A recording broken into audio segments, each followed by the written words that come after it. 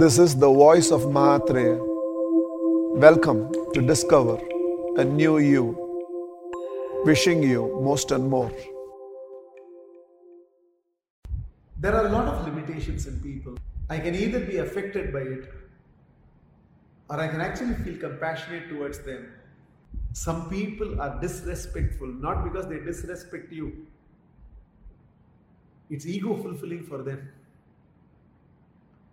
They somehow feel by putting you down, their ego gets satiated. It's their inadequacy. That you're taking it so personal and letting it affect you, you're not understanding it is their inadequacy. If you are suffering because of your weakness, I can understand. You suffering because somebody has a weakness is insanity. You actually feel bad for them because that is, unless they criticize, there are all types of people. It's strange how some people achieve for ego fulfillment. Some people become beautiful people for that. Some people spiritually evolve for that. Some people accomplish, some people do justice to their potential for that. And there are some people. While 99% of us will come into Instagram and Facebook or go to YouTube for our growth, there are some people who come only to create nuisance. There's nothing else they want to achieve. They just want to create nuisance. That's it.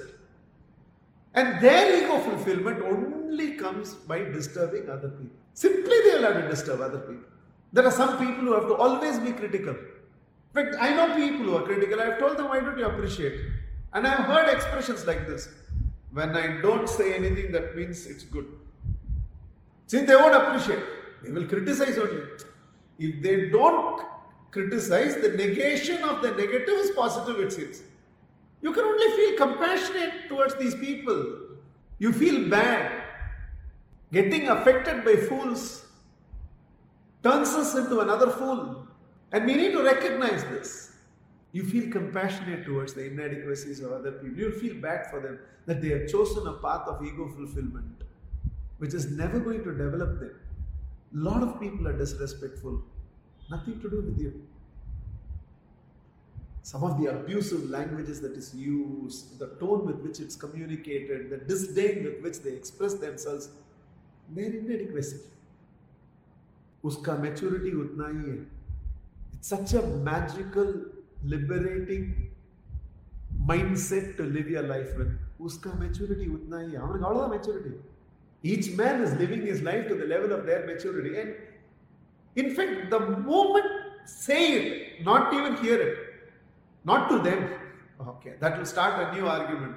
But in your mind, sometimes when somebody is being so disrespectful to you, in your mind, the moment you say, uska maturity utna hi hai, spontaneously a frown becomes a smile. When you're there in a traffic jam, and 25 cars is there in front of, or I'm there in a traffic signal and the signal is red, piche se one guy will come, keek. You can get irritated.